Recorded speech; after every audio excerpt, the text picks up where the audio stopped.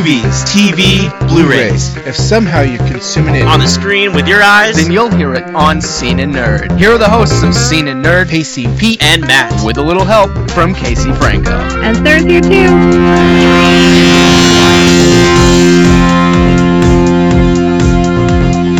Proudly brought to you by GWW Radio. Welcome to Scene and Nerd. We're back and doing our best to break down a lot of TV. I don't know why I said a lot 3 times there. Let's just kick things off. I can't even talk. This title should be Tired and Nerd, guys, because I am tired. I'm your host, Scene and Nerd. Oh my god.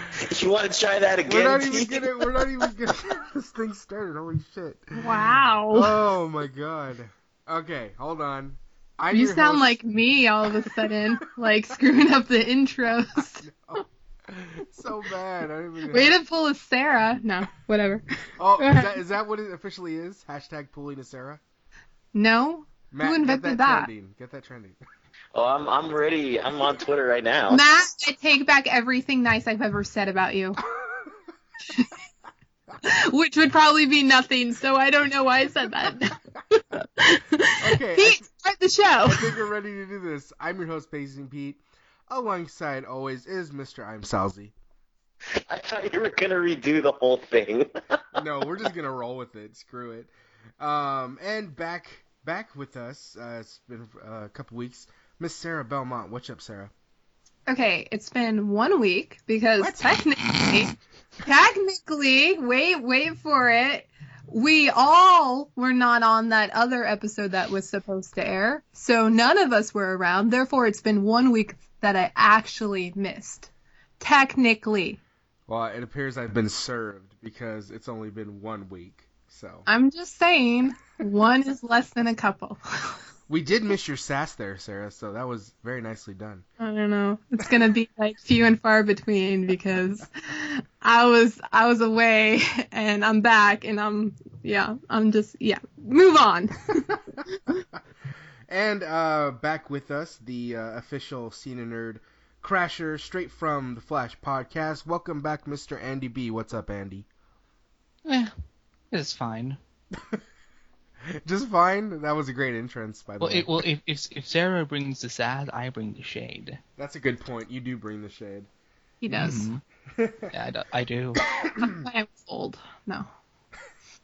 All right, so before this thing gets off the rails, because clearly that's where it's going, Matt. Based on what, Pete? I'm being Based on what? sarcastic. Clearly, I'm being sarcastic. Intro.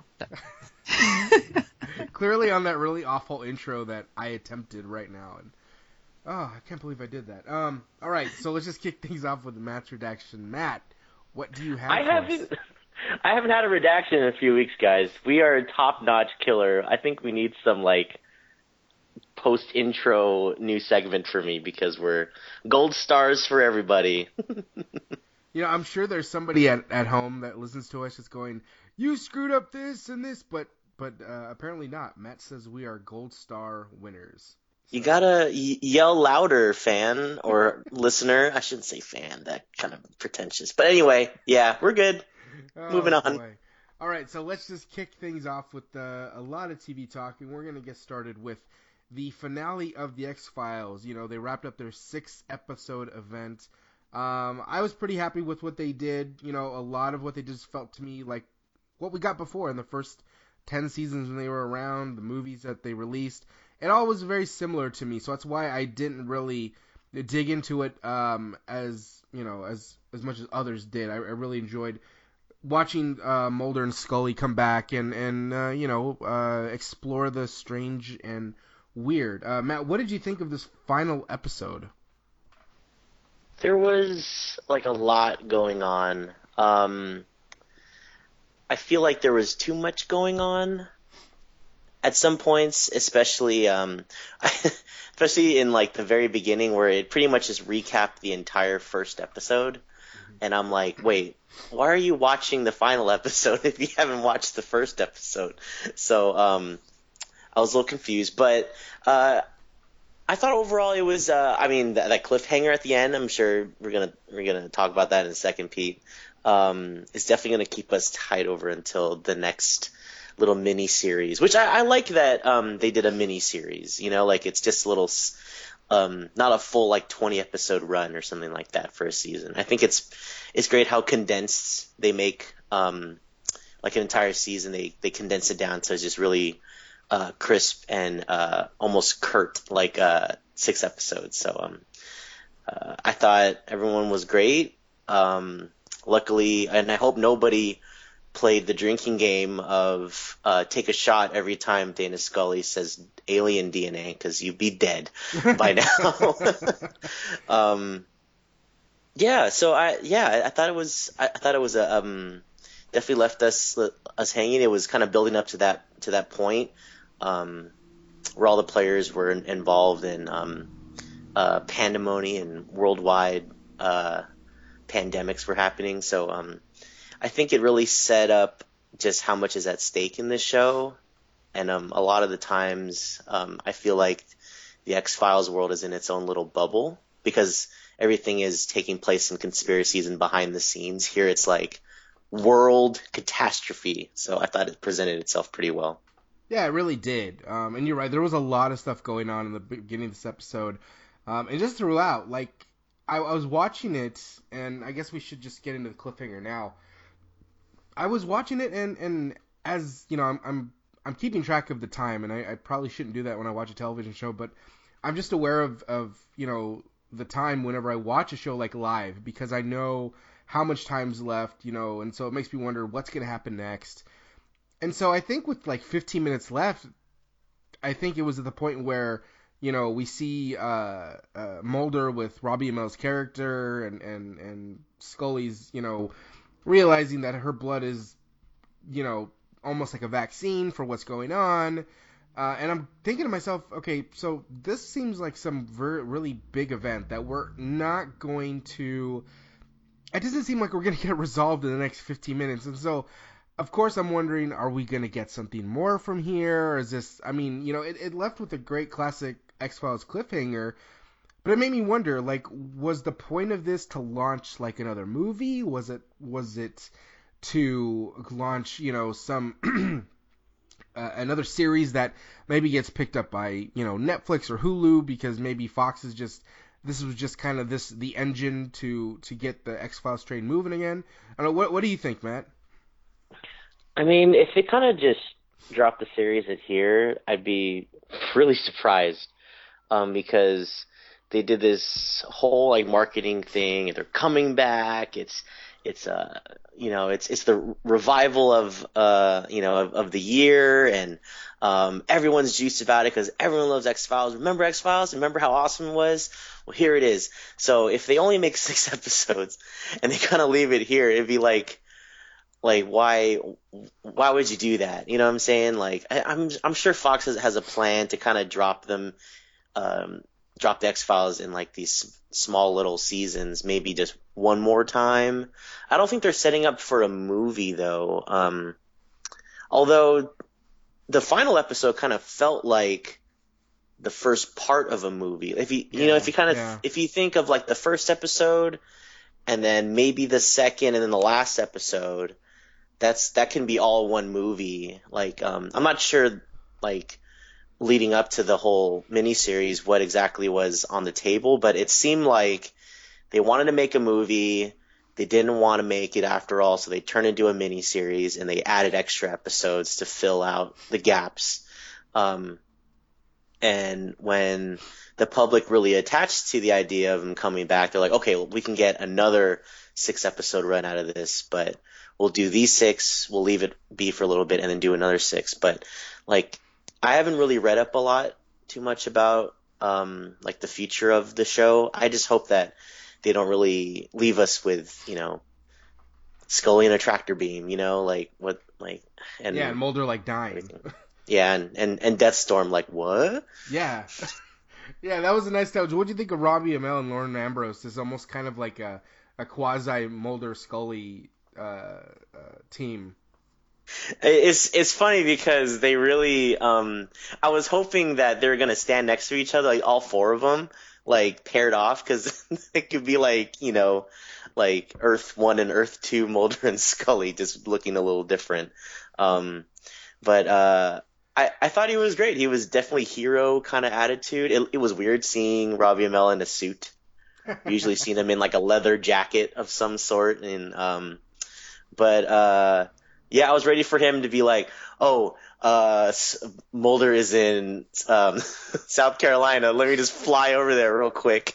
I was ready for him to just push the ground down. But anyway, I don't know if they're trying to set them up as the main characters for like the next part of the season, because it seems like the key to the whole plot line is Scully in this sense, because she has the alien DNA and stuff like that. So drink. But yeah, I thought all like the extra characters, even like if we can speak on the season as a whole real quick, Pete. Yeah, go ahead. I thought oh my God, I'm blanking on his name. Who? The guy that brought everybody with the show on internet. Oh, Joel McHale's character? Yeah, Joel McHale's character. Man, Joel McHale, he really, like, this is like a sizzle reel for him. He shows comedy, he shows aloofness that everybody knows, and then he got, like, when he was addressing the camera, when he's, starting to get sick, and then he's doing that big dramatic thing of, like, the internet is shutting down because everyone is sick, everybody is fucked. When he was like looking like more and more haggard, and he was like speaking to his fans and the world as a whole, I was like, wow, Joel McHale is I don't want to think of him as a dramatic actor, but he can really pull it off. And that's how I kind of felt about him in all the episodes he's been featured in. I was very surprised by his performance. Yeah, I was really interested to see how he was going to play in this kind of series, because he's such like the funny man, like he's the comedy. So I wonder, or how they would have like written him, would they play to his strengths, or it looks like they didn't really. It seems like he didn't want to be typecasted, so they went just make him play it straight as this over the top pundit guy. So, yeah, I thought he did a great job.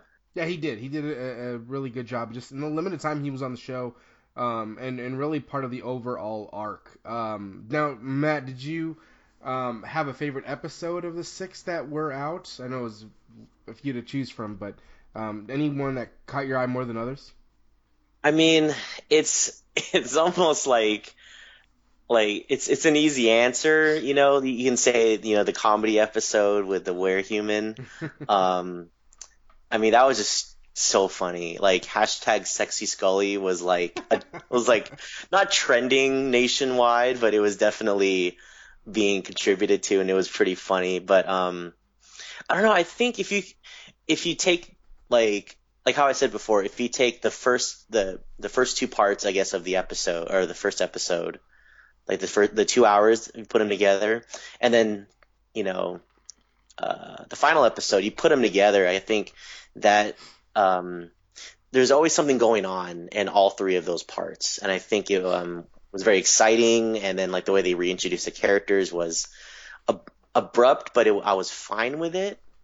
I think the way they got back into the saddle of things, but I think I was more interested, which is a flip. I was more interested in the main overarching story rather than the little snippets of the different case files, which is different in the seasons 1 through 9. I actually enjoy the individual cases instead of the alien instead of like the main story. Yeah, the whole main like story that goes around the whole season. So yeah.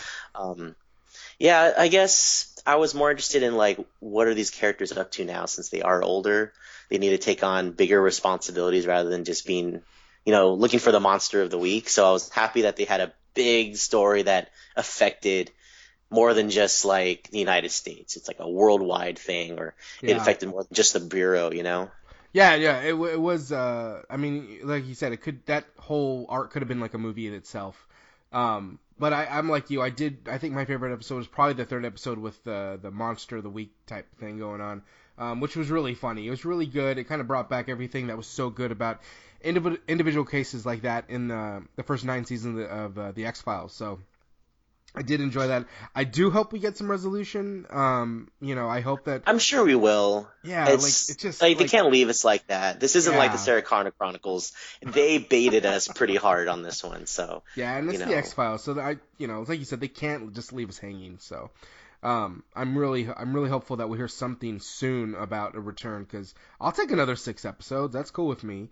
If that's all we can get. But yeah, Matt. What's great about that is not a lot of risk involved. They're all like, should we bring it back? Is anyone to watch it? Just make 6 episodes. The super fans are going to love it. I mean, there's like little risk involved, and people will tune in anyway. So Yeah, I think it'll be fine.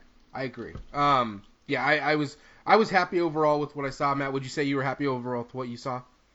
Oh yeah, great. I'm probably going to rewatch all 6 episodes again pretty soon when I have another day off. Yeah, the nice thing too is you don't have to.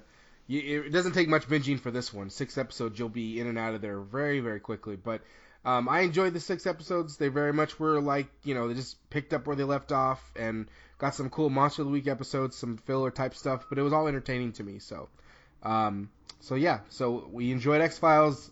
Hope we hear something about that cliffhanger that was so crazy. But yeah. So that's gonna do it for X-Files talk for this week. All right, so let's move on to Arrow. Quite an interesting, series of events going on in this episode. We kick things off basically where we ended last week with Damien taking Oliver's son, and basically threatening. He's been trying to get to Oliver in some way. And I'm correcting myself from last week. I thought Dark knew that Oliver is Green Arrow. And he's not.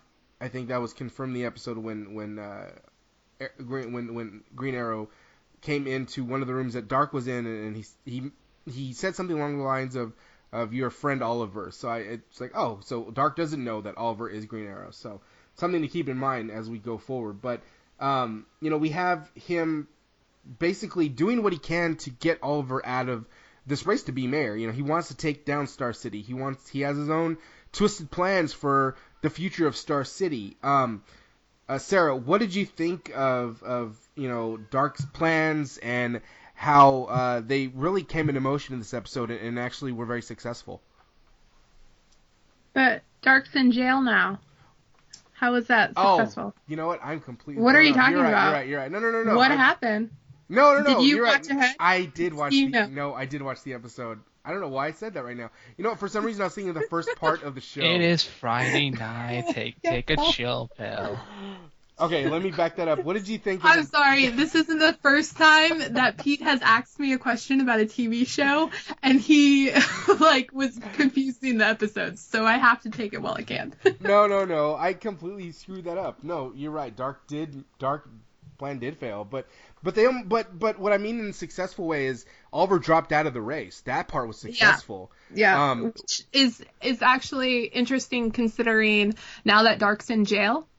If you watch the promo for 416, there's a scene between Malcolm and Dark, and Malcolm's like, I'm going to move forward with Genesis. So the question is Ruve Adams, Dark's wife, is she also going to move forward with Genesis with Malcolm and just leave Dark in jail to rot? Yeah, it's going to be because Ruve is going to be mayor, and they needed that because they needed control of, I'm missing the word, but City Hall, I believe. Well, I mean, just control of the entire city, basically. She becomes mayor, and she controls everything. Well, right, but there was a previous episode where they were looking at various buildings. I think it was just the other week, and they indicated that Dark seems to be targeting, winning control over a specific building. But you know what? It's been a long week, so could be wrong too. No, I think you're on the right track. Andy, what did you think of Dark's plan and how it all went into motion? And despite him going to jail, it was, ultimately successful. What do you mean if it was successful? He did succeed. Well, yeah. Well, that's what I mean. Ultimately, he was successful. Yeah, no, I am... Look, Damien Dark can do whatever he wants, and you'll find me be all, oh, this is amazing, this is some good shit. Yeah, no, it wasn't too surprising that, Oliver, had to give up his candidacy and all that. I was so focused on Mixon in this episode that I was like, oh, he has a son. Oh, right, that's why we're doing this. No, but I am. No, but it makes sense why he would do it, and now because we're in the middle of the season now. Then the hero needs to lose something so that the villain has one upper step on him and so on. But I don't know. I don't really know if I get the question correctly. I guess it's just all about Dark's plan. I don't know. It seems like he's tried his hardest to get to Oliver, and I guess despite him ending up in jail, how is this going to play out? Sarah mentioned Ruve Adams, and there's still Malcolm Merlyn there, who we saw him with Dark's people. However, that worked in the last episode. Is there a thought that Malcolm Merlyn can play a part in this as well, or Matt, what do you think of that? Do you think that he's involved? He could still be involved in this with what Dark's doing, or do you think he's just was there to tell him, hey, by the way, Oliver has a son, and you might be better off going after him than Felicity?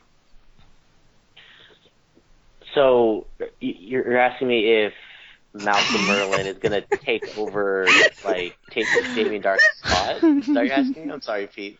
I'm basically saying, do you see Malcolm Merlyn playing a part in this as well? Pete, let me just stop you. Okay?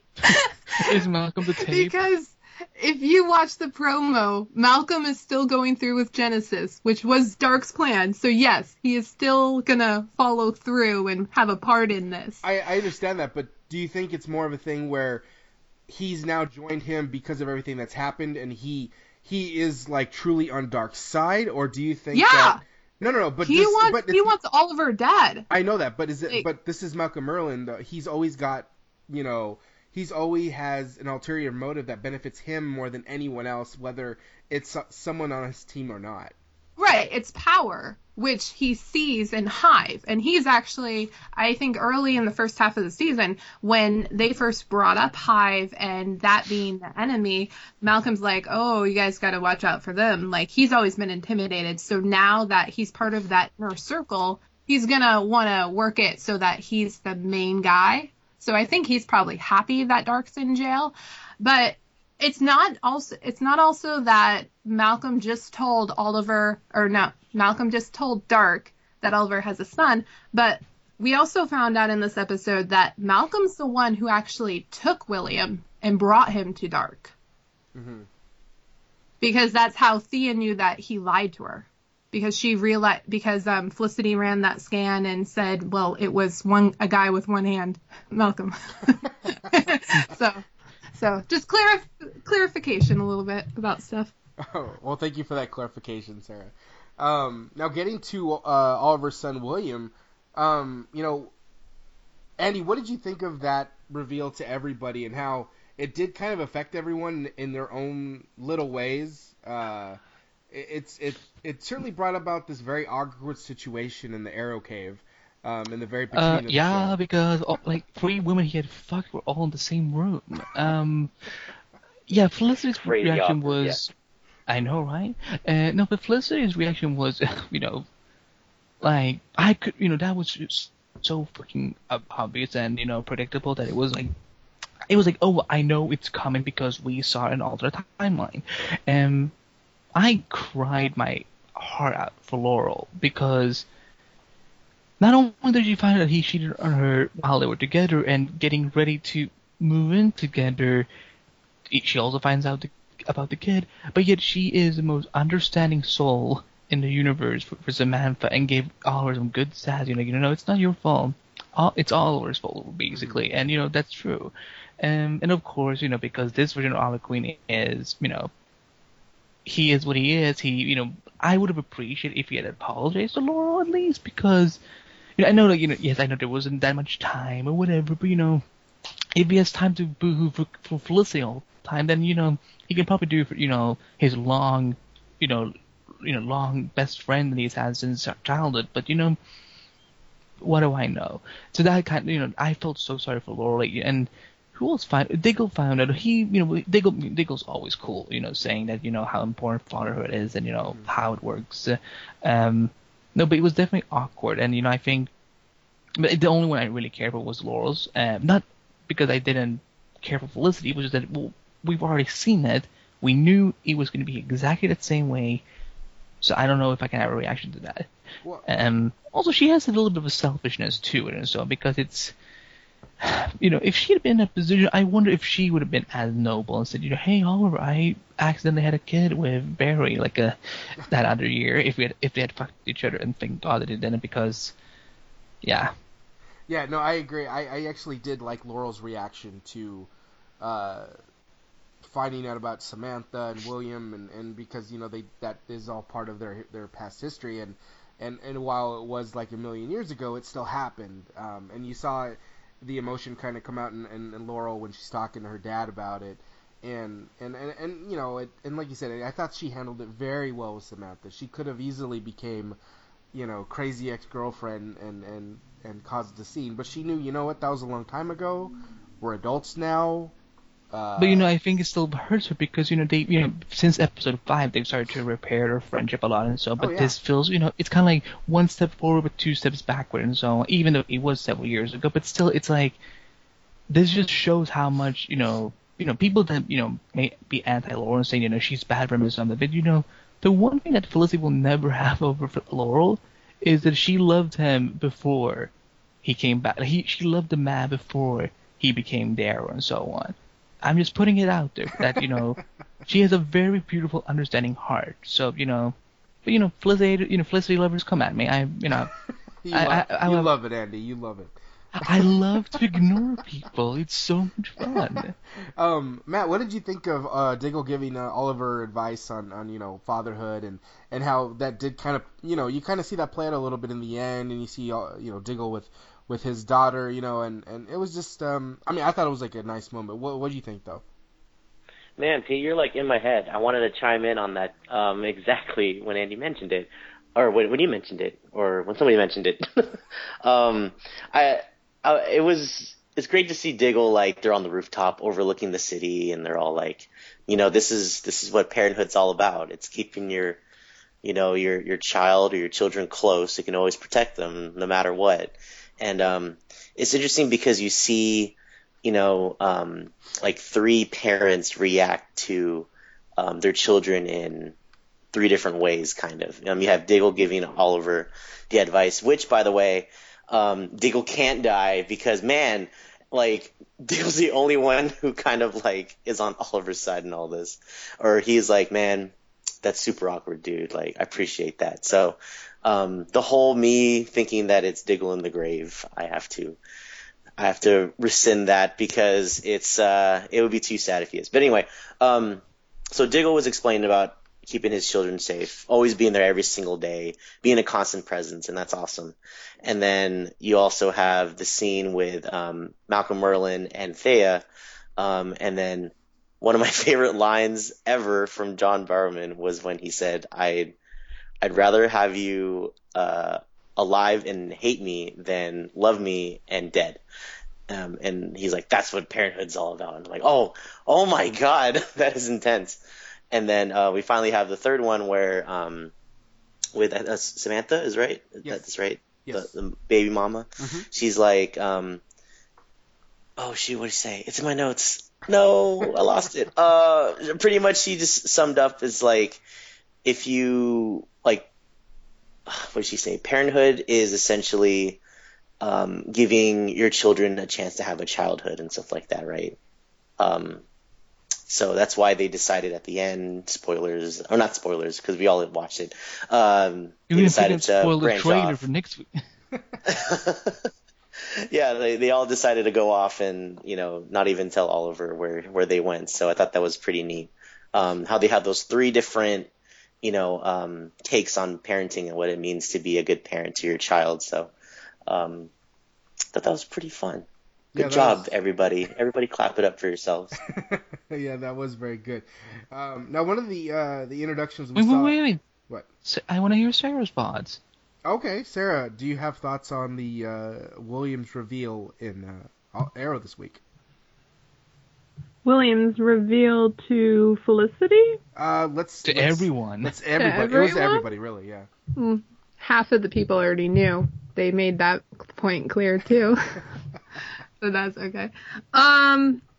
Yeah, that happened. I don't know. I thought it was lame. I didn't like how that was written. Like, I feel like the writer was on point for half of the episode, and the other half of the episode, it just fell apart. And that ending scene, like, yeah, I'm a Felicity shipper, so I'm pissed off that they're broken up. But at the same time, just the way that was done was stupid. And I really didn't like the fact that Felicity suddenly could walk again and leave. God. Like, that was so lame. A lot of people and are mad about that. Andy and I were talking about this a few weeks ago, and offline, and In our private conversations. I was actually still thinking that she wasn't gonna walk for like another season potentially. That she wouldn't be able to walk again until like season 5, because that's a big deal, and you really want to experiment with just how that would work, and that's interesting and it's dynamic. But now they've like thrown it away all of a sudden in my mind, because all of a sudden she can walk, and it's like, oh, but whatever. It's a huge insult to that community of people that are in that situation, because, you know, in real life, look, I get it. This show is a show that is placed in a comic book world where we have magic, metahumans, you know, advanced technology, stuff like that. But that doesn't mean that, you know. Did it happen in like 5 Well, seconds? at least it wasn't with tea. Like, she didn't get healed with tea. So every time I remember that this show brought back the main character for fucking tea, I'm like, they must be smoking something in those that writer room. I am sorry. I love these people, but, you know, they do some questionable thing. No, but I feel like, look, I've said this before, that I personally didn't want her to walk ever again, because that would be her huge loss for the rest of the series. And so, like, if you're not gonna kill her off because you're too scared to do that, then at least give her put her in some situation where she actually can hack herself out of, or, you know, she can just be, oh, Curtis, you know, just puts a little fucking robo thing in my spine and whatnot. It's like, and also, like Sarah, if they wanted to make her walk again, save it for at least 1 year. Like I would have been fine with waiting until this time around next year and say, oh my God, Felicity's been fighting so hard this whole year and stuff like that. But this was just 4 episodes, so, you know, it's like a huge fuck you to the people in the handicapped community, but also it's like the whole winter finale, it lost all of its effect to me. I'm like, now we're back at square one, where it's like the last good episode of Arrow was episode 5 of this season. Yeah, Well, I don't agree with that, but whatever. Well, no, I do agree though that the handicap, I'm sorry, they're not the handicap. The fact that she was wheelchair bound, almost, you know, that whole emotional arc that could have been handled very well was pretty much thrown out the window, like you said, Andy. Just not. I mean, I was not expecting her to walk at the end of the episode, and I don't know if it's because the writers knew that they were going to break them up, and so they thought, oh, well, we'll have her walk, and so it'll be, people will be happy and sad at the same time, but it's like, bittersweet. Yeah, but it's like, no, it's dumb, sorry. I mean, I was watching this with my wife, and she's a physical therapist, and luckily she fell asleep at the end. Otherwise, she would have been screaming at the TV, saying, how the hell did somebody just walk after they were wheelchair bound for what was going on? So, but I just sit there going, this is ridiculous. Come on, like. And yet they're trying to build this whole, like, well, we're trying to bring back Sick this season and Consequences. So you're telling me that the only thing you're gonna, like, stick to is just this stupid death that is having the whole fandom, like, fighting each other even more now and so on. And then, like, I feel that this is going to be the only thing that they take serious, and then we go back to just, oh, he died. Oh, let's just put him in a mystical tea pit, or we bring him back. Yeah, it's a mystical tea pit. That's a lot of tea. I would love to see that. That is a lot of tea. Oh man, that's too funny. But let's get away from that. Let's talk a little bit about Vixen and how she had a pretty big role in this episode. I do want to say this, Andy, and I don't know if you're gonna be mad at me or not. Be careful. I did like her character, but I liked her character, and I thought she was effective in the episode. But I felt the actress was kind of weak in her deliveries and some of the lines she had. Let me ask you this: did you watch the animated show? I did not. Okay, because if you said that you'd seen the animated show and you liked it, but you didn't like it here, I'm like, it's the same fucking actress, you hypocrite. Yeah, look, everyone has a their opinion. You know, it just means that you're you don't know the appreciation of a great character like Vixen. No, but I like the character. I just didn't think the actress was very strong in her delivery in some of the lines. Like she was in some of them, and I thought she kicked ass in her fight scenes, especially taking down Dark. I just felt like some of her deliveries were just not where they should have been. That's all I'm saying. Pete, I actually agree with you on that. Yeah. I'm honestly, I'm not trying to throw shade. I really think that if they bring her back... Well, you did. I think if they bring her back, they should, just work on some of the stuff a little bit. That's all I'm saying, because I would love to see Vixen come back. Give me an example. What was the line that didn't work? There was a line at the end where something about badass, and I just kind of cringed because I get where she was going with the line, but I'm like, it didn't work for me. It didn't work for me. But was it like when she said, how about I kick your ass like a woman? No. It was when she's talking to Oliver. Her last scene with Oliver before, towards the end.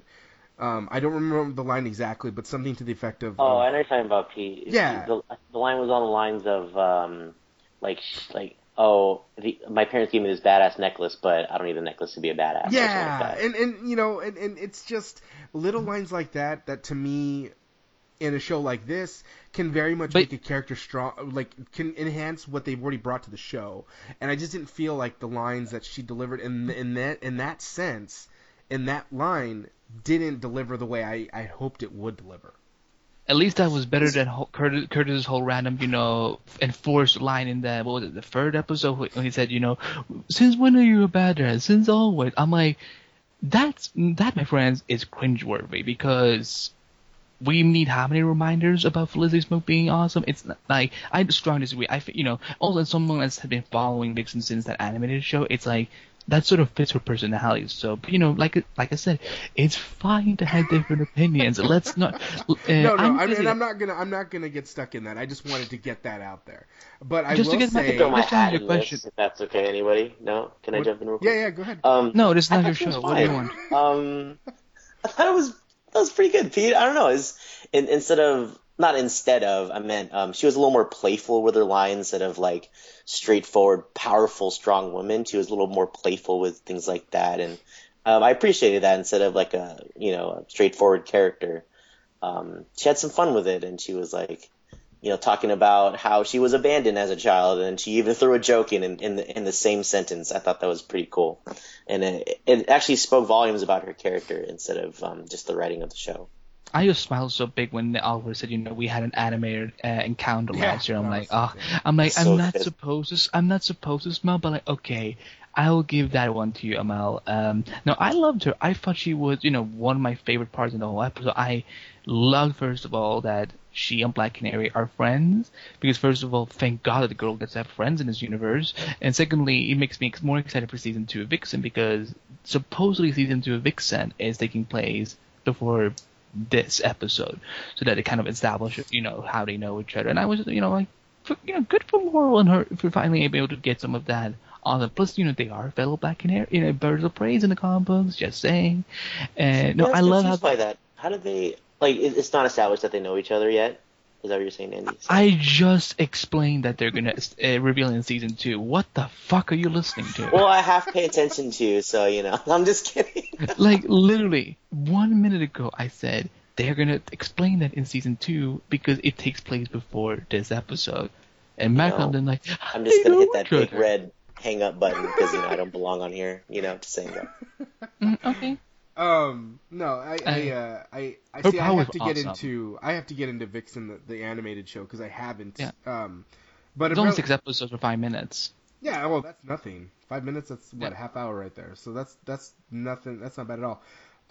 No, I did enjoy her character because she did bring something different to the show, in that we had Constantine already, but she brought a different type of magic that could help bring down Dark. Now, Sarah, what did you think of their encounter and how, she ultimately, even though, I thought she would play a part in, having her magic help Oliver or Thea or, one of them take down Dark, it is pretty much herself that did it. What do you think of that? It's fine. It was fine. It was what it was. I'm not giving Sarah good questions, apparently. I don't know. I am don't think you cared like for it. like we already know that we're all tired this week, so yeah. Did you like Vixen? Yeah, she was good. It was just what you were trying to explain about the whole line reading, where I believed her with some of the lines, and then some of the lines, it just, I don't know. But yeah. Pete, move on. Did you guys like how her powers were done on the show? Like, in terms, because I did. I actually did. I liked how she channeled the animals the way she did, and it helped enhance her power. That was really cool to watch.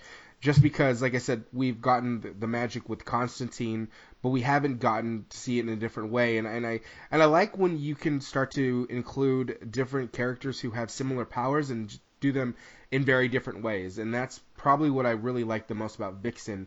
And that's why I hope she comes back, because I think she adds another element of superhero to the show, and I think it'd be really cool.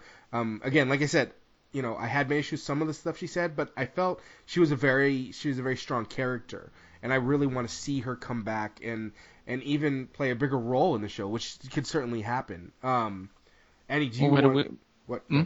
Go ahead. No, what were you gonna ask? No, I was going to say, did you want to add anything else onto the Vixen talk and how she played her part in Arrow?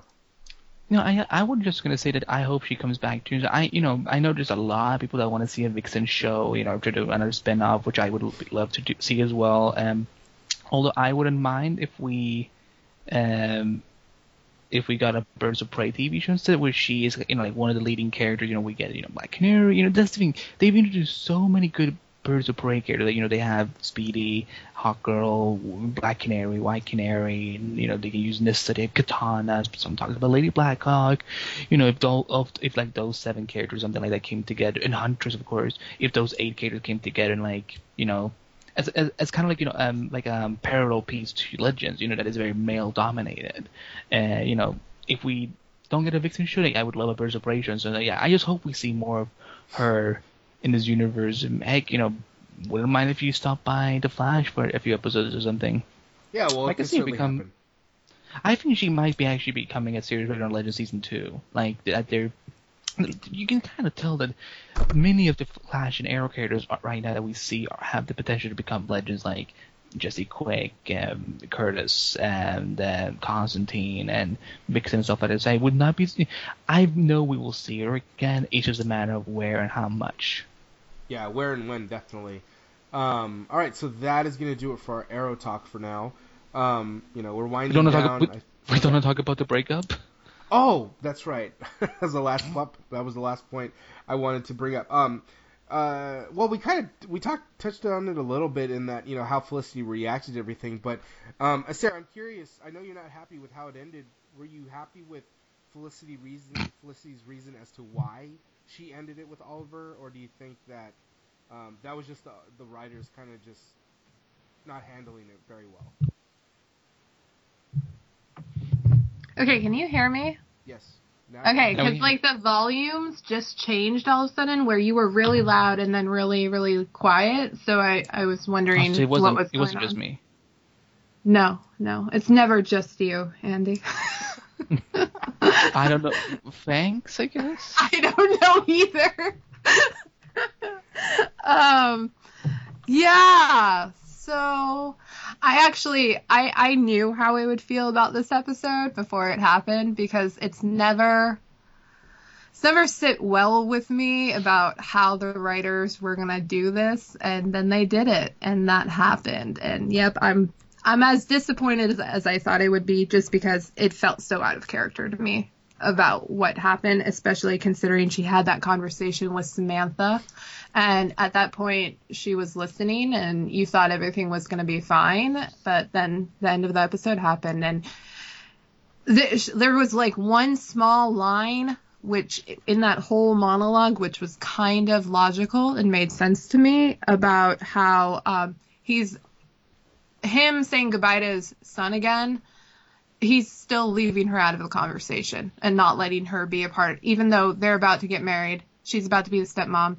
And as a stepmom, you kind of are awkward to begin with, so you want to feel included because it's not necessarily your kid, but you're married to one of the parents, so it's already an awkward situation. So she's just, yeah. So I can see that, but no, like I said, half of the episode was written great. The other half was just clumsy and weird.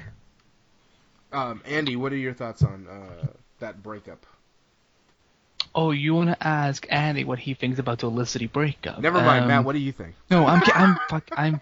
You know what? I'm a professional, so I'm not gonna. I'm gonna be serious here. And look, everyone keep assuming that I probably popped, like 500 bottles of champagne that night or something like that. But I wasn't, because one, I agreed with Felicity a little bit, in terms of like it's not about what you did. It's about that it's not about what you kept from me, but it's about the fact that you didn't include me on it.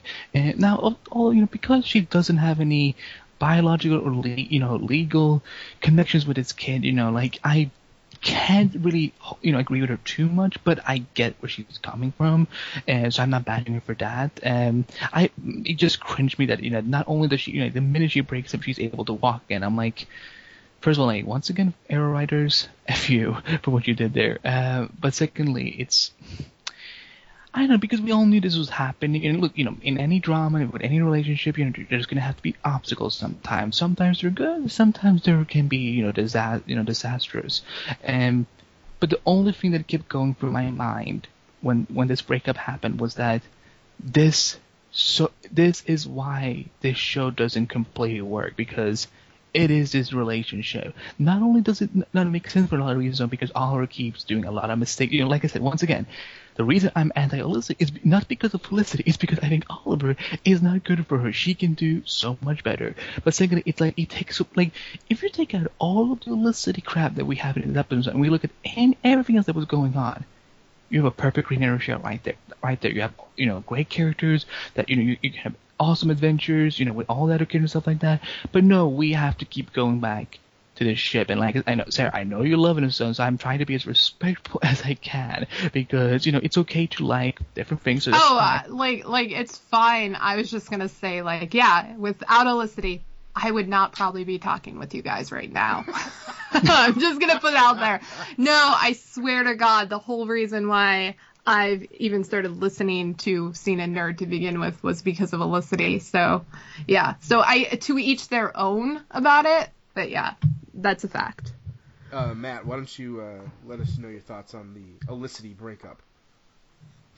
I thought it was not very well done. I think we're all in agreement here. We didn't really like the part where, she stood up. And I thought it was very phony, and it was very, a last-ditch effort to kind of jerk any kind of, wring out any, emotional reactions left. Sorry, you said ring, and I was like, you said ring, and I'm like, the only thing I kept seeing was her putting the ring on the table. I'm like, oh, he made a pun.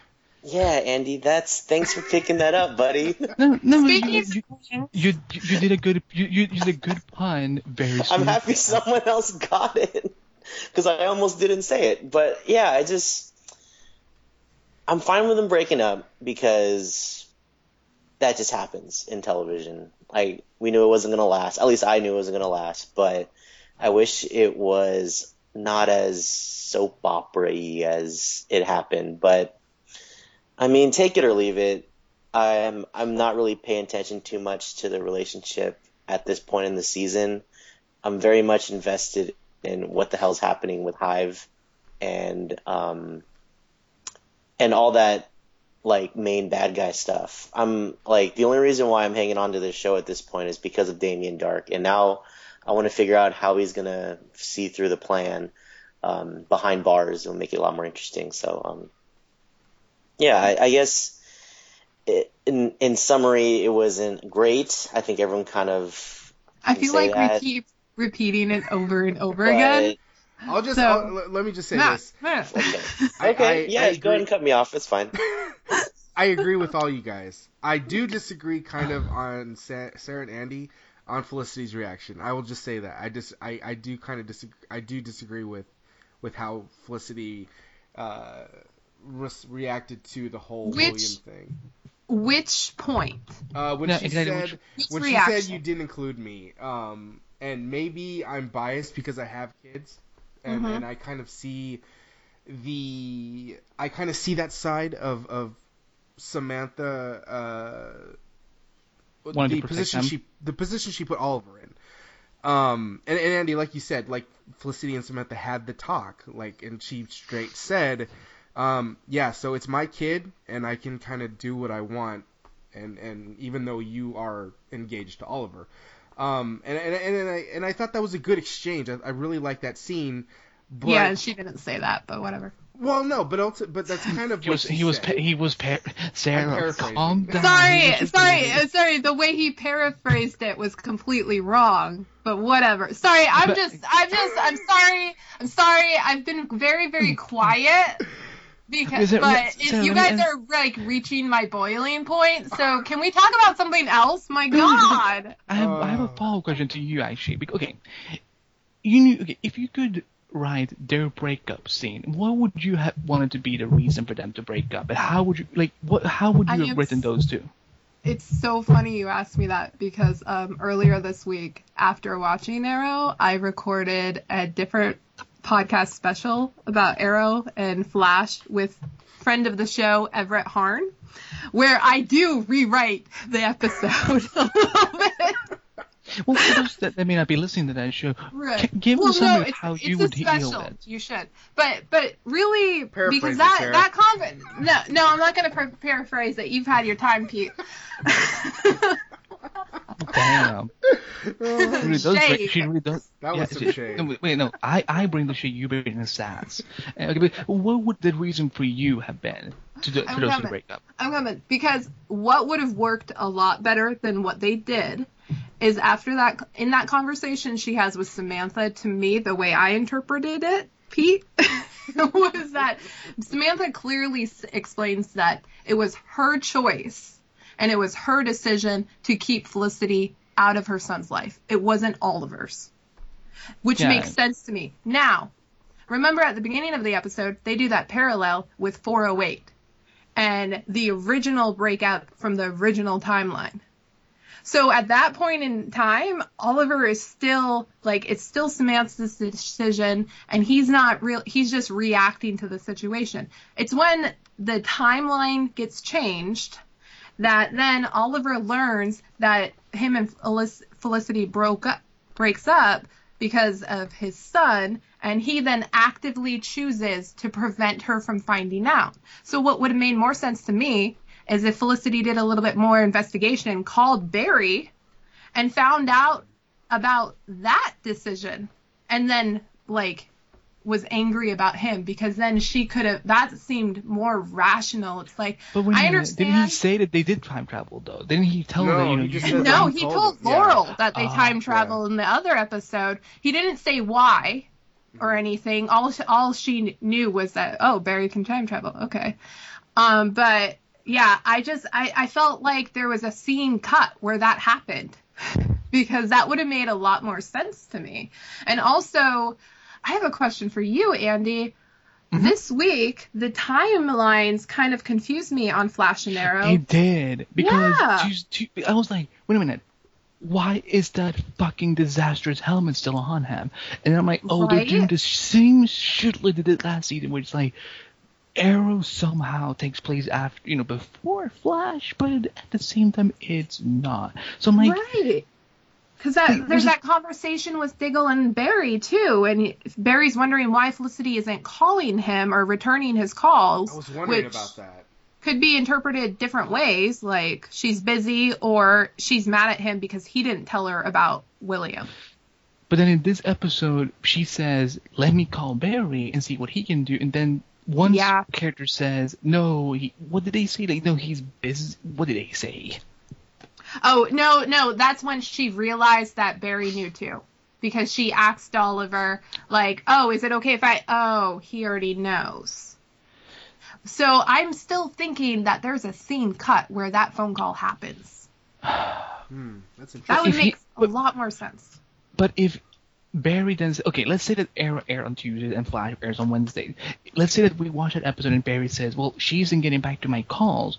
well, that means that they haven't talked because she's angry. She's aware of what happened, maybe. Right. That scene wouldn't make. Well, she can still be mad at him for withholding that from her for so long, depending on how well. I always find it weird. I know they have a friendship, and I understand why. It's still that without crossovers happening every now and then with her, they don't keep up with the Yeah. Yeah, like it's like it's not difficult to keep up with the times. That's why they, I don't know. I you know what, you do bring a good point. That I will say this. You know what? I actually agree with you now a little bit about the breakup and so. I didn't think about that because if she had found out that Oliver had a choice, no matter what Samantha had said, it would be more Oliver's fault than Samantha's fault. So yeah. See, we should podcast more often. Would you like there's a spot open on the Flash Book. Would you want to come? I'm kidding. But we should theorize more on shows again because that is an excellent point. And look, either way, they needed to break up because we knew it was building up to it. But maybe the execution, like not the execution, but the seed. The execution could have been improved too, so because that was just fucking stupid. But the seed of it all could have been. No, it's not about inclusion, but it's more about the fact that, oh my fucking god, you had a choice that second time. You got a second chance, bitch. You could have changed something. Yeah. But not like now moving forward, like, is this a couple that we actually believe will get back together again? Let's deeply, let's be as adult as we can, not just because we want to ship them, just because realistically, are these two people? So, would Felicity ever go back to someone like Oliver after what's been happening? After 4 years of seeing what he's been doing. Because this is ridiculous. The lie. Part of the reason why I don't like what happened and how it happened was because I don't believe you throw their relationship away like that over something so small, in my opinion. And I don't have kids, so I'm sorry about that. That's a pretty big deal because also I think this goes along with the whole premise of Oliver always having to lie to people, exclude people. And so you remember in the original timeline she said that I can't believe you're the only one who finds the truth difficult or complicated. She says that in this one too. Oh yeah, she did. I didn't pick up on that. There was a lot of parallels. Yeah, so it's like, this is not in the end, okay. So the seed of it all with the kid is small, but as a whole, this is almost maybe been built up upon since season 2 because they, always been pulling this shit all the time, lying, excluding, not just to her, but to people in general. That's the type of person he's become. No, I'm wondering if he's been doing that this whole time to her. Let me give this a thought because. In season 3, he lied to her a lot because of his whole plan. We have it was a team. Yeah, it was a team too, but that doesn't mean that she, might not still be upset about it, and so may remember because a lie is a lie, and a deceit is a deceit. So like I said, I don't know if they, if they get together again, that's instead of doing it, quickly, they should actually build up on that time and so on. They actually, Oliver has to kind of earn back her respect in a way. I don't want them to be back by the season finale because then it means, once again, it means there's no consequences in this damn fucking show.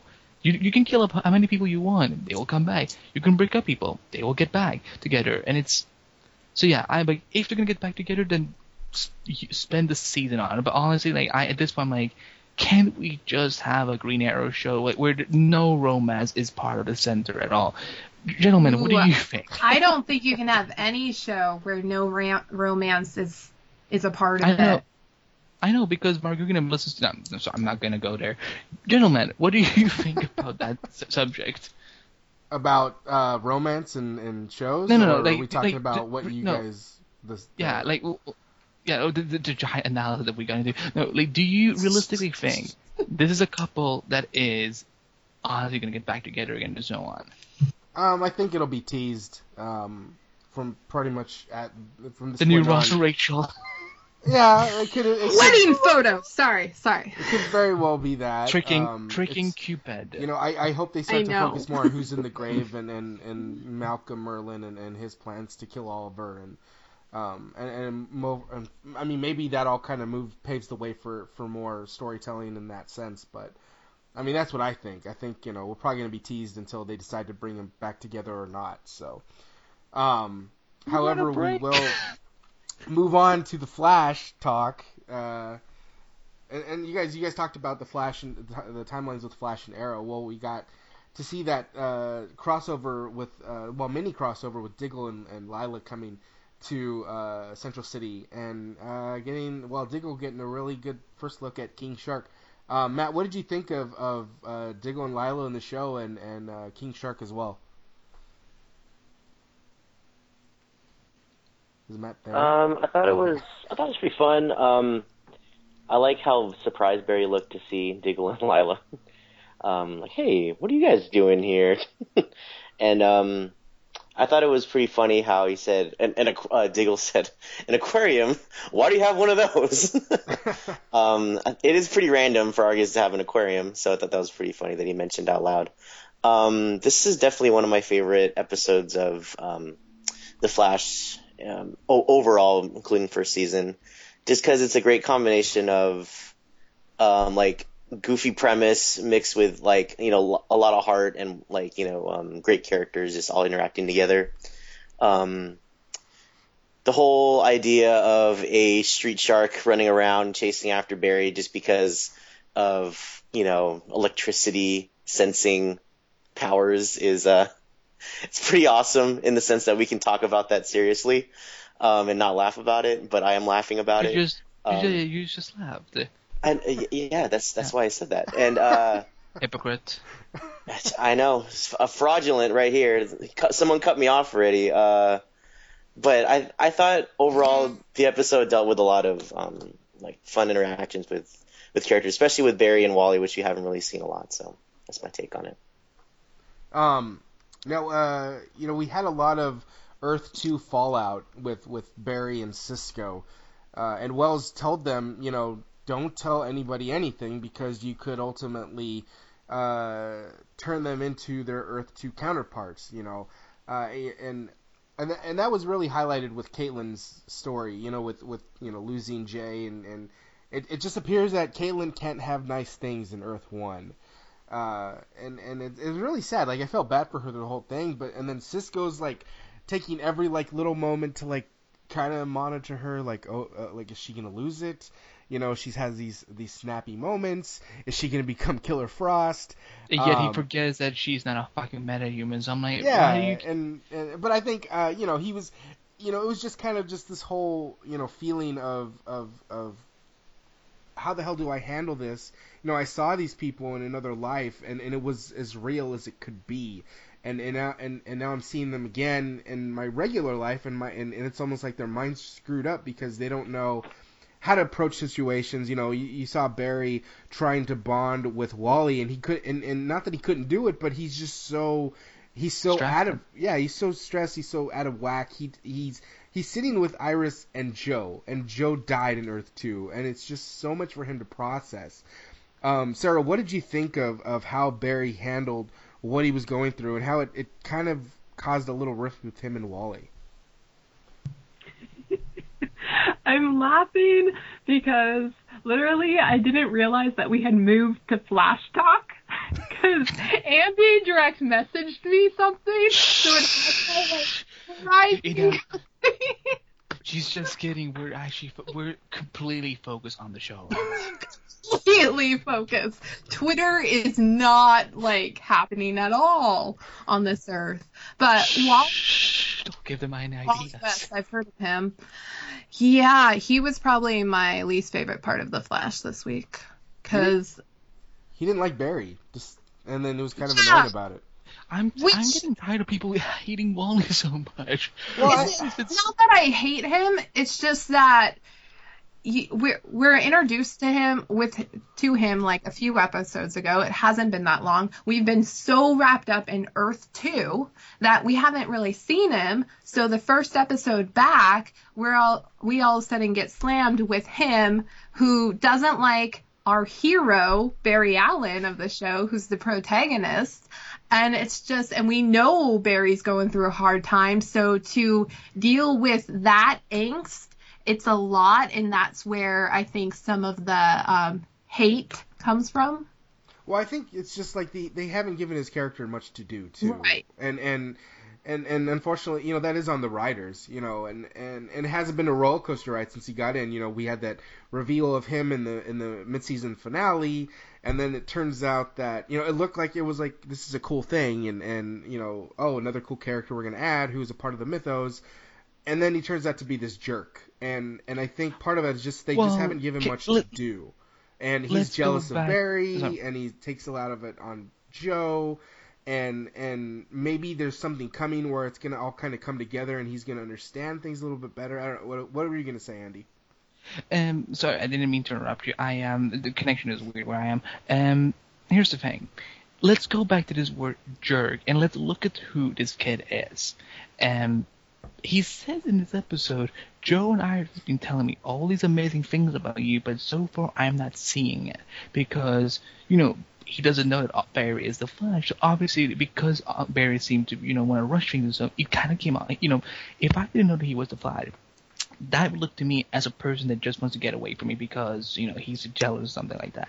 So I, you know, as someone who can kind of relate to Wally having to, you know, when there's, you know, bigger people around that you have to, you know, that people keep gushing and praising and so on, you know, you kind of feel, well, how do I live up to that? How do I get up to that game?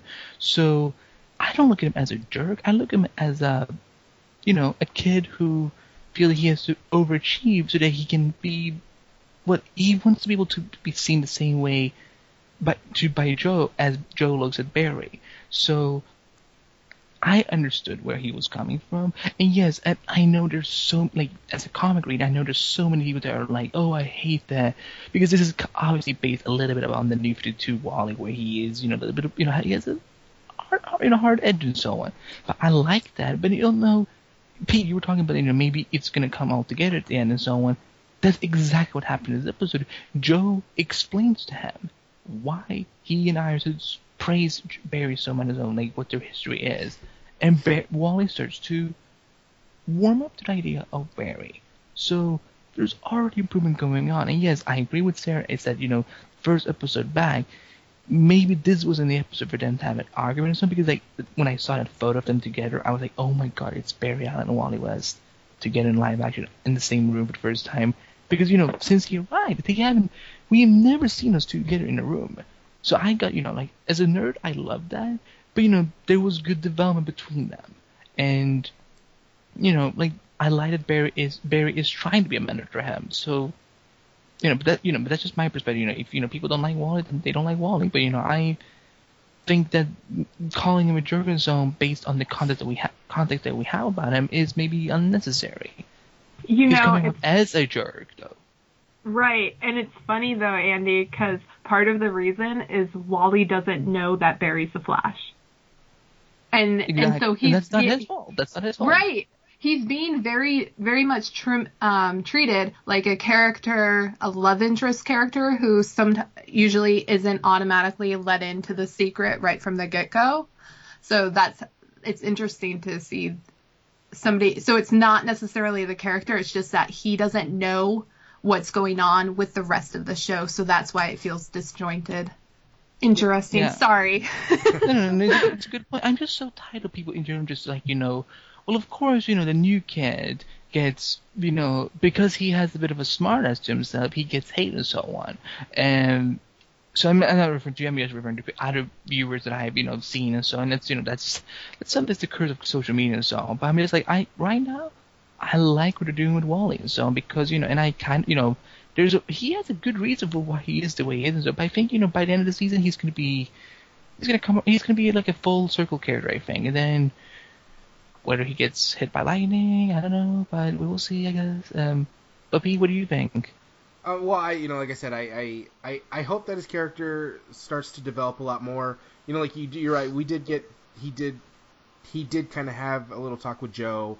Joe kind of explained Barry's deal. He didn't, because Joe loves Barry, so he's gonna go to bat for him.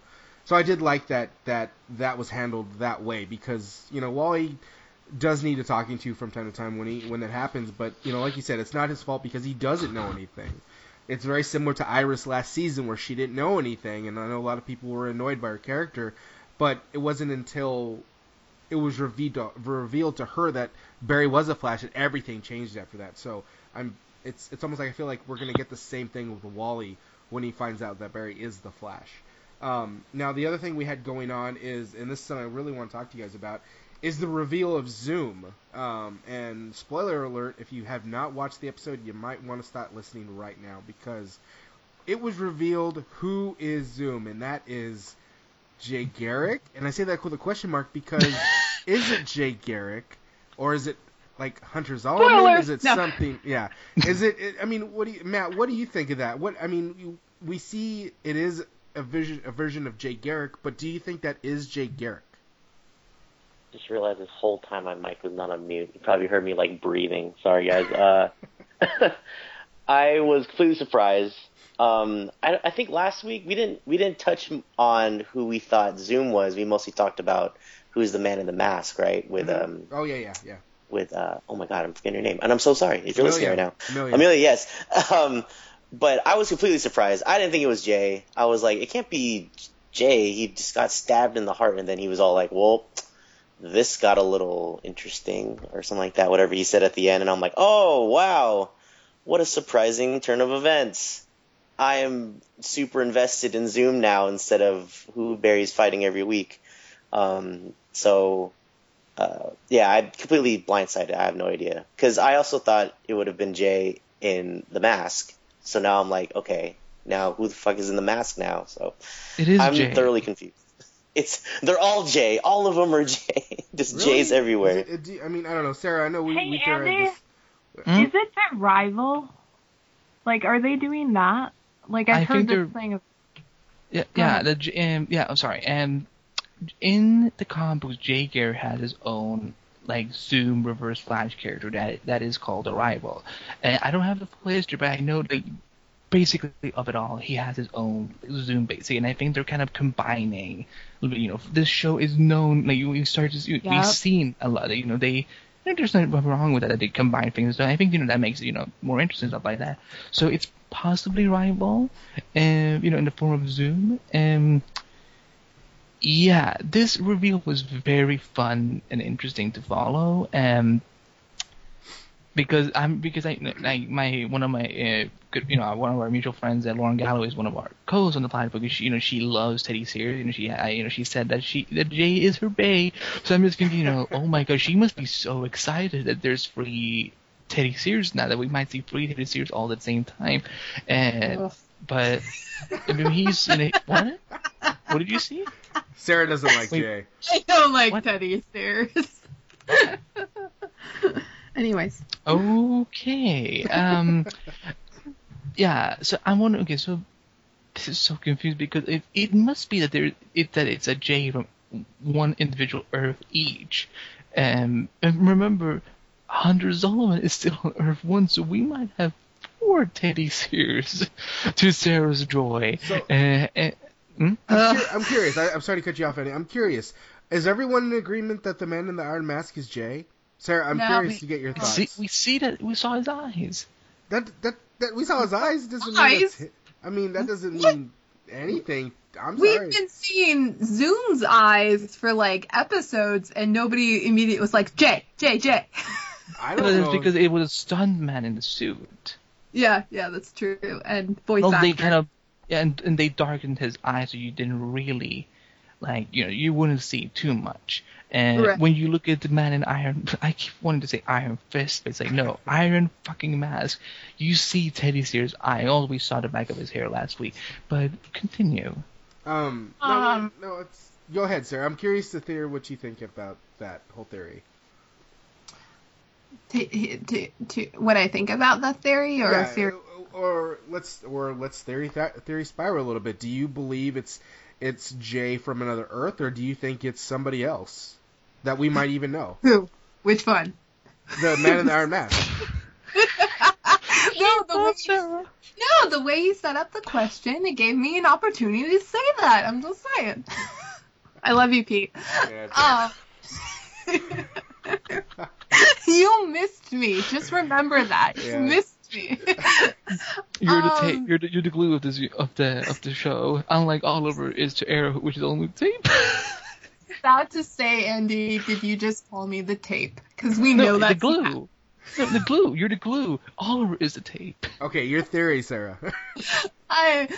My theory, I kind of really want it to be Eddie Thawne from Earth 2 or Eobard Thawne from Earth 2. Like, I think that would be interesting because, like, this whole time we've been explained that Zoom just wants to be the biggest speedster of them all in any universe and, like, the only one. So he's just going from Earth to Earth, taking the speedster's abilities. So it would be interesting for the reveal to be that it's a former speedster who's been taken by Zoom and just drained of his powers and now is a disgrace, especially one who in the previous season was such a big foe. Like, that dichotomy would be really interesting in my opinion. But if it's another Jay, okay. Now I want to drop something, and I told Matt this. I think drop it like it's hot. I think I shared Matt this theory last weekend. Was it last weekend, Matt, that I told you my Flash theory? Theory. There's always theories, Pete. Just tell us the fucking theory. Going on. What is it? Okay. Now everyone's got their theories. It's Jay. It's Eobard Thawne. It's Eddie Thawne. It's Jay 571. It's And I feel like we're forgetting that there is one speedster that we have not seen in a very long time. Any day now. And that is Barry, future Barry, from the pilot episode. I'm just throwing it out there. Why can't we just try and theorize that Zoom came in through the breaches and he got a hold of Barry that we still don't know what the heck happened to him, the future Barry? Why can't it be Barry from that future that Zoom took a hold of, and that's the Man in the Iron Mask? I'm going to raise my hand and say, because I think they are saving that for bigger seasons to come. I don't think they want to use that card just yet, because let's remember, there's a reason they use the word crisis in that magazine, and I'm going to actually bring that up in the Legends talk, but the reason I don't think it's Barry, because one, we fucking saw the eyes. It is clearly Teddy Sears. Second, I think they're saving Barry's disappearance in 2024 for something else. And I don't want them to use it in season 2 along with the multiverse thing and so on, because time travel and multiverse should almost be kept separate, honestly. Because then you're using so much of good storylines for future seasons that it's like, oh, we use it all in one season. It's a good theory, but it's like, because of the freaking shot of the eyes that we got, it didn't look like Grant Gustin. It looked like Teddy Sears in that mask. But I'm just saying. I know, and see, that's the thing. I'm just saying too. Like, that's kind of my theory. Like, I'm like, you know what? It's probably not right, but why can't we theorize that this is future Barry that we have not seen since the pilot episode? So. But would you really want it to be so soon, though? Like, would you want to save it for something else? I mean, yeah, definitely. But it doesn't mean that just because Zoom drained his powers that they can't somehow figure out, to get his powers back to that future Barry, if that is in fact that is in fact what's happening. But I guess you could save it for something in the future, down the line, more stories. I just think that'd be kind of cool because nobody would be expecting it, and it would be completely out of left field. People would go, "Oh, I forgot about that Barry." And so I think just story wise, I think that would be kind of cool. Like I said, just because nobody would see it coming. But they're wasting, like I said, they're wasting a storyline then in that case. Maybe. Matt, what do you think? I think nothing. He's like, I'm terrified to say something. Kind of what I was telling you, Pete. I was like, wow, that, like you said, it came out of left field. I completely forgot about that Flash. But Eddie made a good point. It's that sets up. Did you just call me Amy? I No. called you Andy. Andy. I heard Amy, but maybe that's just me. Oh, Andy made a good point. Maybe you kind of ran them together. Okay. Or maybe it's because they're tweeting right now. Get caught. What are you talking about? What the fuck is Twitter? Is that Hey, like Matt, MySpace? pay attention to the show, okay? What? I am. Okay, Matt, go ahead. You were gonna say something. Forget it. I forgot what I was going to say now.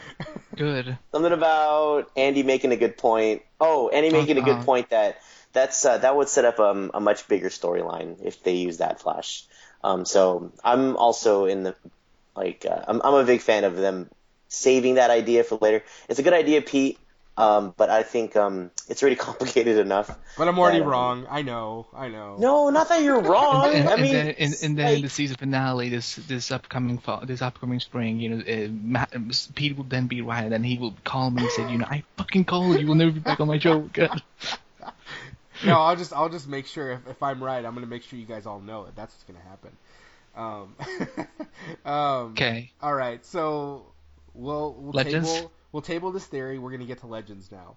All right. So we had Star City in 2046, and we had some interesting stuff going on. We had the new Green Arrow, and as it was revealed, in the comic books, it's Connor Hawke, who is Oliver Queen's son. Now, this was handled much differently in that it's John Diggle Jr. Going under the alias of Connor Hawke as Green Arrow. And so I thought that was really cool. I thought that was a really cool nod to Diggle because, you've always seen Diggle as, like, Oliver's, partner in crime. And I thought that was really cool that his son took up the mantle of Oliver's Green Arrow. I thought that was really, really cool to watch. Sarah, what did you think of the whole Green Arrow, Connor Hawke, and then Old Man Oliver thing going on? Not to mention Grant Wilson, too. Yes, thank you. We yes. finally got that reveal, which bothers me because I had a whole other theory about the future Slade Oliver showdown. But it took place on Legends and not Arrow. Anyway, so yeah, it was cool. And for some reason, watching the episode and the fact that Connor assumed the mantle of Green Arrow because of his father's death, because he couldn't save him, so he's not even going by John Diggle Jr., but he's going by Connor Hawke, just makes me be like, oh, I wonder if Matt's right, and it is Diggle in the grave, and this is like a little weird foreshadowing, because it is an alternative possible future that's not cemented, but still, as we've seen in this past week's Arrow, even when you do change the time, events still tend to play out the same way. So, it's interesting. How tragic would it be if...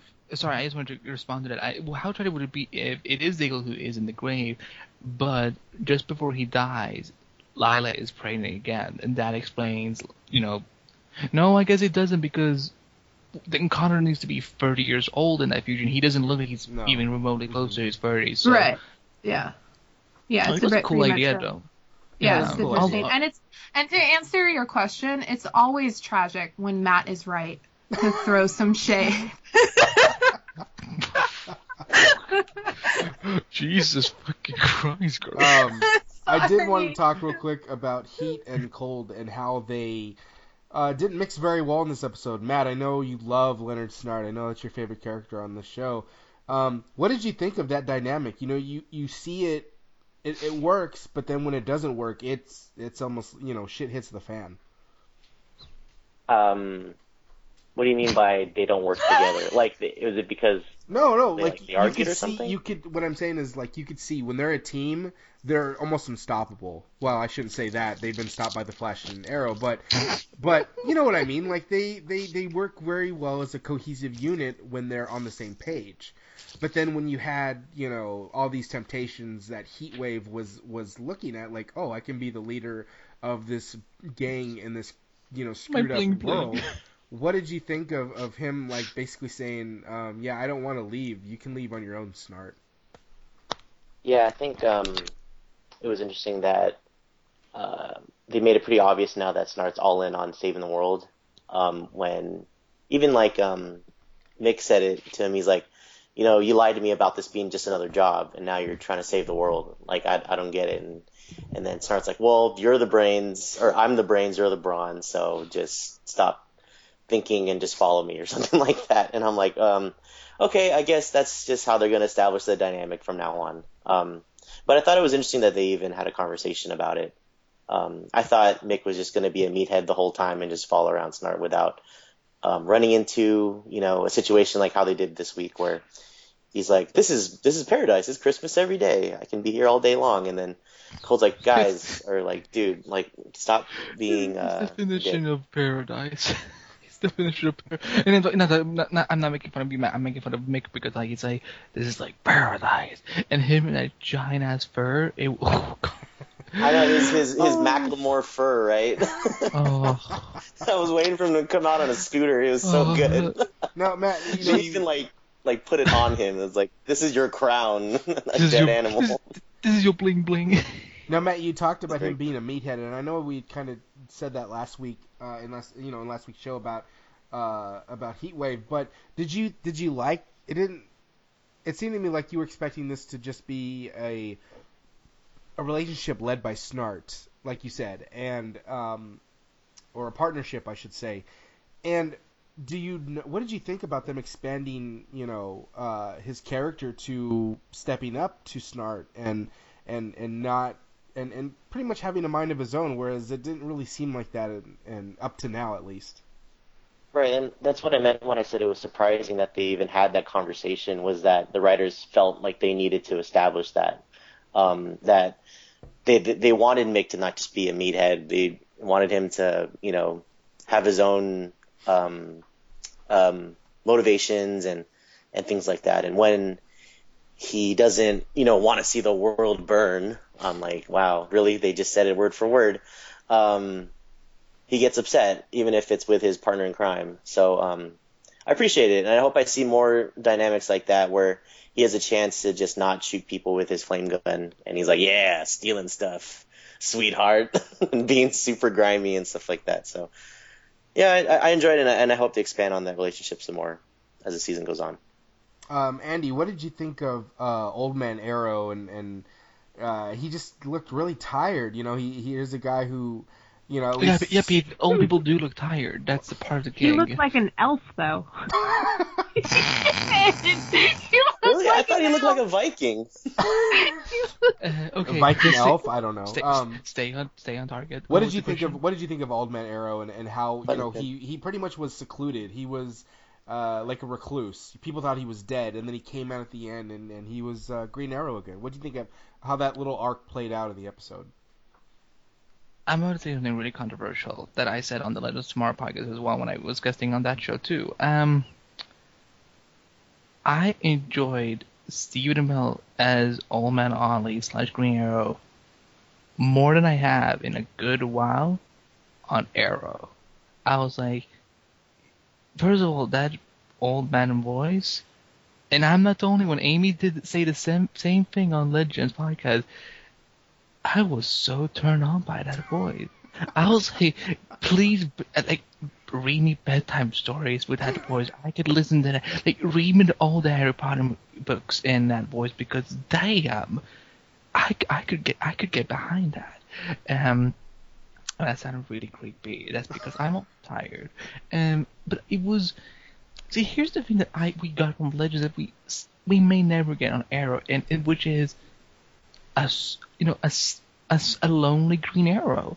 In the comic books, he doesn't have much of a team around himself all the time, and so it was refreshing to see, nobody. We from what we understood in this alternate future, all of them are dead.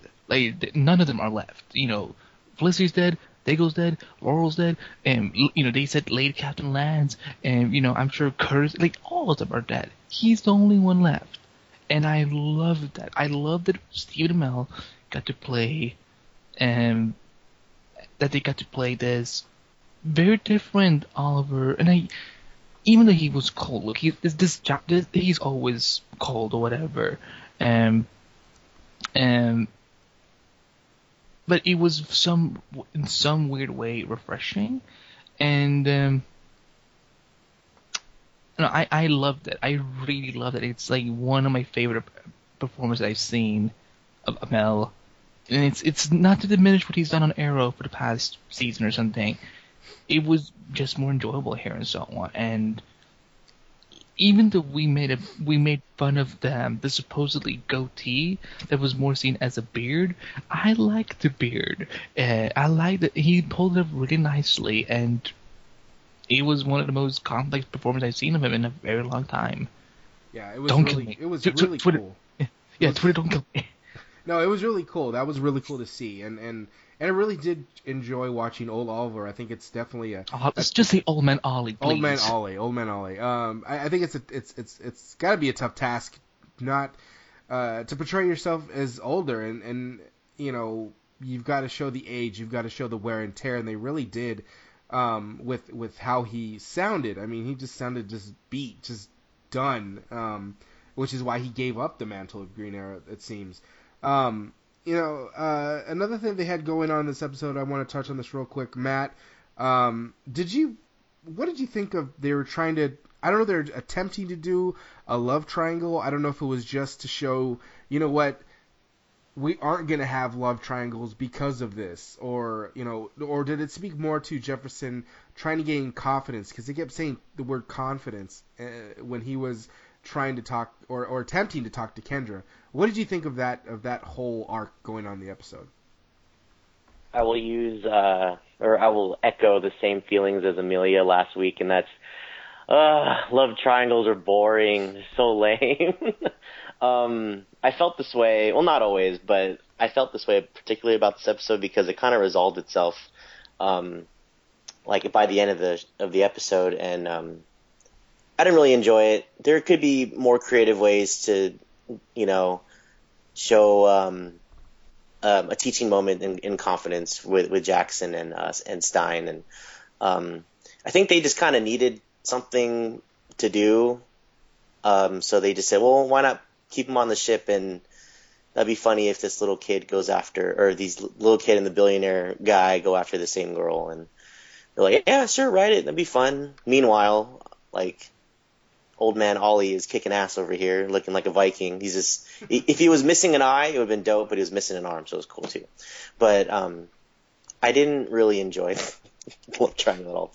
Like, I don't know what else I can say about it. It really did, Andy. Like you said, it came out of nowhere. I'm like you, Matt. I didn't enjoy it. I thought it was kind of hokey. I don't know if that's the right word, but it was just... When did Jax have a crush on Kendra? I was like...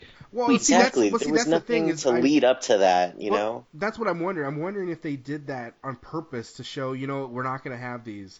And it could, because it seems silly, like, you know, like Jax all of a sudden had this crush on Kendra, and then Ray was kind of teased by Dr. Stein about it, and then he decided, well... Dr. Stein should never run a matchmaking website. No, definitely not. Could you imagine if Stein was into shipping?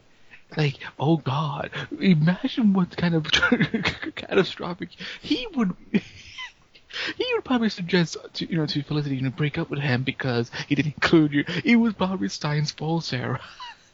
See, it all comes together.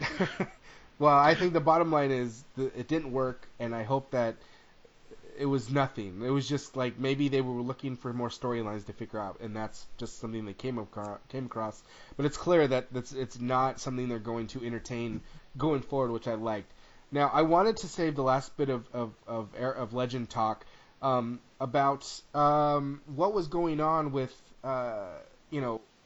seeing Star City in 2046, seeing the city completely overrun by the new Deathstroke, and see Oliver like by himself pretty much, and even though he's got Connor Hawke with him, John Diggle Jr., there was a lot of people lost, whether they died or were evacuated, and Sarah is very guilt-ridden by this. She thinks that her and Ray leaving is the primary cause of this happening.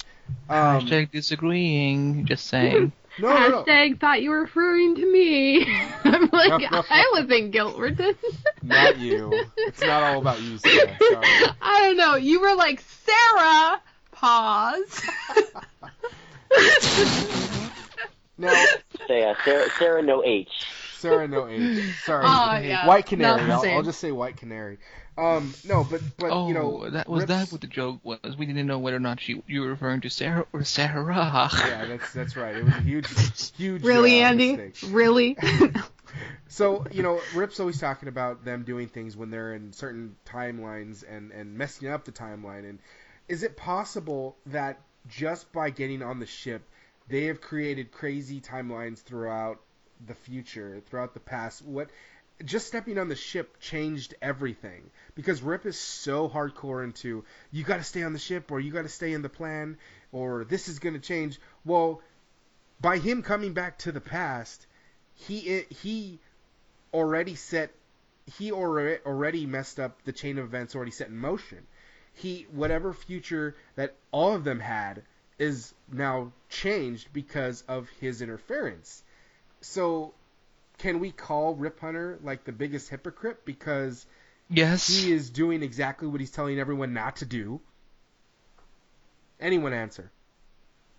But I said, yeah, he's the biggest hypocrite ever. If you can take that even further, or well, you can say all the Time Lords are. Wait, Time Lords? Yeah. Or Time Masters. Time Masters, sorry, no, just confusing. Time Masters, they're all hypocrites too, because they're all like, this is the progression of the thing. Well, let's just jump through time and make sure it stays a certain way as we see fit.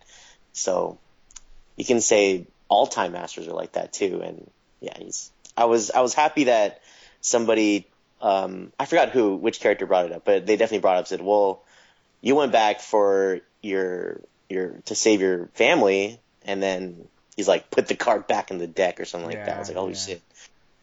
Yeah, no, he did say that, and he was called out.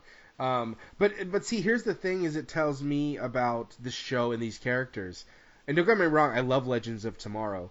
I see this as almost like saying Sarah, not this Sarah, I'm saying White Canary Sarah, isn't going to stay around for season 2, and even Ray, because of the things they're seeing now, and because they're seeing the effects of them just being legends, so to speak, traveling through time, interacting with timelines. You know, Sarah's seen what's happening. This is certainly going to have an effect on her character.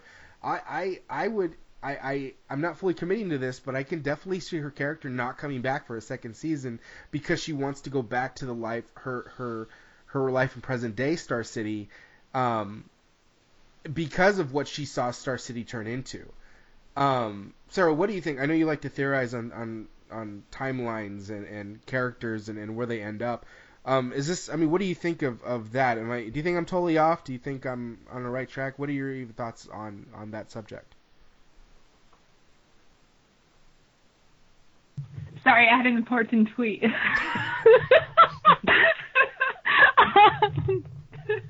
Pete, I really love you, this show. I'm just going to say. But, yeah, so, what was the question? What am I theorizing? It was a very long question. Like, do I think that Sarah's not going to be on the show anymore in the future? Yeah, can you see, because of what's going on, she's decided to not, she's helping Rip now, but by season then she can see her going back to her life and whatever she was doing. I think that's a potential for all the characters, because there's a potential that this cast won't return next season if Legends gets renewed. So that could happen with all the characters. I think it's an interesting plot line that they had for her, and I think it's the first time, and in the future we're probably going to see this occur with the other crew members, because they're all going to be faced with some difficult choices down the line because they're dealing with time, and there is that battle between wanting to change the future but knowing you can't, because you could get what you want but not realize the ripple effect that it will have. Mm-hmm. So I thought it was a very interesting dilemma to put her in, and to put that guilt, and it's funny, she's formerly from Arrow, and Arrow's all about guilt, so it's interesting to bring that over into Legends. And again, I wasn't a big fan of the show when it first started, but I have to say, as it continues, it's really the episodes keep getting better for me, and I'm feeling more invested. Like, I'm looking forward to next week. I like what they did with Mick and Snart this episode. I thought that was very interesting, and I can't wait to find out more about their relationship and just how this whole becoming heroes is changing their relationship. And to go back to the love triangle thing, I agree. Love triangles are stupid, and it came out of nowhere. At the same time, I really liked because it added humor to the show, and which you needed a plot line to be funny. And so I didn't so much like that it involved the love triangle, but I really liked the interactions between Jefferson and Stein, another relationship that I really am just amused by, because as the shows go on, they get better and better playing off of one another. So, yeah. I have one thing I need to bring up, and it's the fact that, there's, some people were discussing about whether or not Ray and Sarah's, MIA status was the reason why Star City fell apart and so on. Wasn't the whole point that Rip took them to begin with because they don't have any significance in the history? That, I love these two, but that per Rip, they are expendable. And, here's another view I have. I think one of the reasons that Star City fell apart was because Barry, they were not able to call Barry because he's still missing from the crisis. And because, why would they not call him? And, for whatever disaster is happening, it's because he's gone. It's interesting. I didn't even think about that. That didn't even cross my mind. That's a good point. Wow, that really opened up a lot of theories now, even more.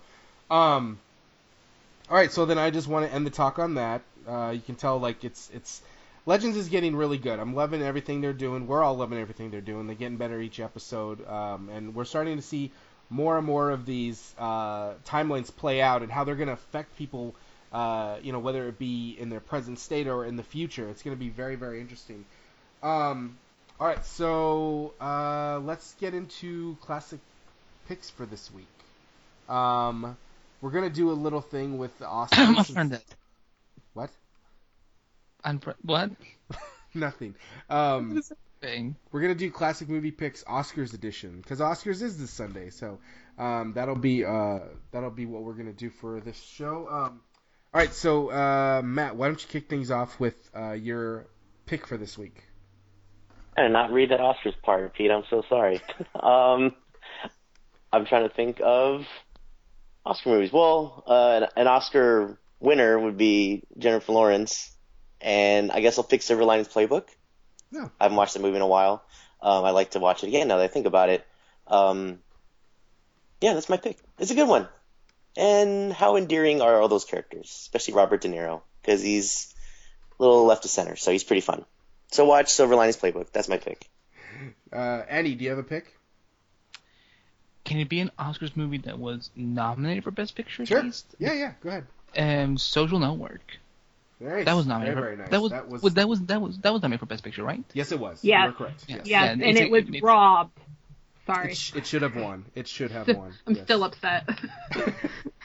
Which movie won that year? The King's I'm Speech. trying to remember. The King's Speech. Yeah. The King's Speech won that year. That movie sounds so boring. Yeah, Social Network should have won. But yeah, I would check out the Social Network if you're looking for like a good Oscars movie. Nice, thank you, Andy. Or Argo. You just stole my pick. I hate you now. Sarah. See, it's funny. I'm going through like Oscar picks, and I've actually used a whole bunch of them for classic movie picks. So one that I haven't used, I don't think I have said A Beautiful Mind with Russell Crowe and Jennifer Connelly. Okay. Okay, so that's my pick. Pete, do you understand? Yes, because Like, now that's my Mind. second pick taken that I was going to say. You guys suck. It's not my fault that I'm better than you. I was gonna use Argo, Andy takes it. I was gonna use A Beautiful Mind, and you take it. Oh my god! He took Social Network though. But then he said Argo. No, I said social networks. So I said, girl, calm. I said social network or Argo, if as one of those two choices, because I've never, Pete, for 5 years, I've never been able to participate in these I old know, movie and I'm not gonna, I know. Yeah, so be fucking proud that I actually was able to I participate. am proud of you for actually giving me a movie. Yeah, once. I'm gonna wipe your ass at Comic-Con. And your reaction to me picking A Beautiful Mind, I thought you didn't know what that movie was. Oh. Like, you're No, I love that movie. That's why I'm okay. like, oh.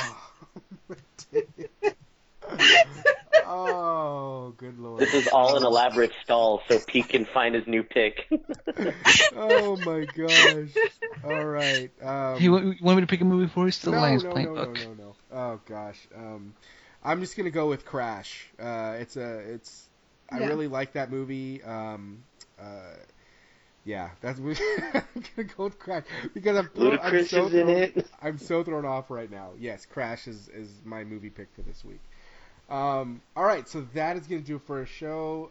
I just want to throw one really quick thing out there, and that is Fuller House came out on Netflix today. It's Friday. It's the 26th, I believe. Am I off?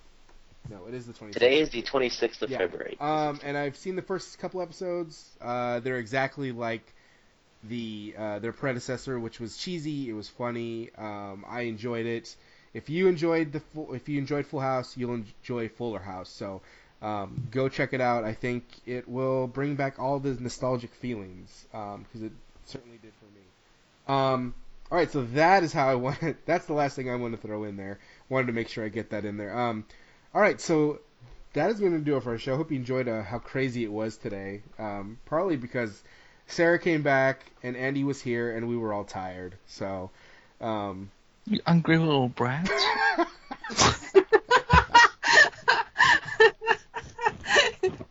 Oh, you love it, Andy. What a piece of tape.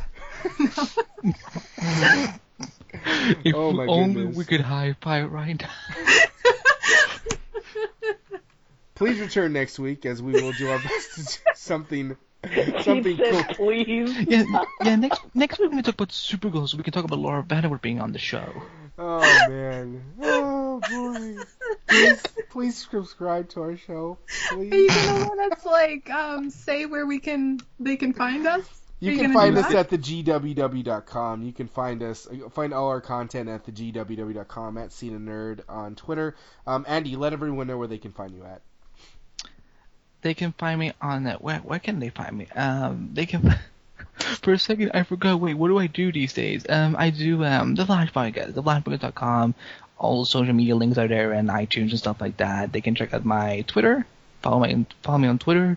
If you want to tell me what an awful critic I am because I don't like your stupid little ship at Animapact, and you can. Wow. I need sleep. You can check out my work at TV Overmind, Heroic Hollywood, and you can check out my Marvel website, themarvelreport.com, and yeah. Thank you, Andy. It's always fun to have you on the show. Matt. You can find me on Twitter, Instagram, Snapchat, at I'm Salzy, IMSALZY. Sarah. You can find me on Twitter and Tumblr at SJBelmont, SJBELMONT. And if you really want to see my full breakdown and reaction about Elicity, Arrow, Flash, then check out the Arrow Renocked special on thegww.com, where me and Everett Harn, we have a lot of fun. Yeah. Why'd you do that? Funny. That was a good little laugh. I like that you're teasing people with that.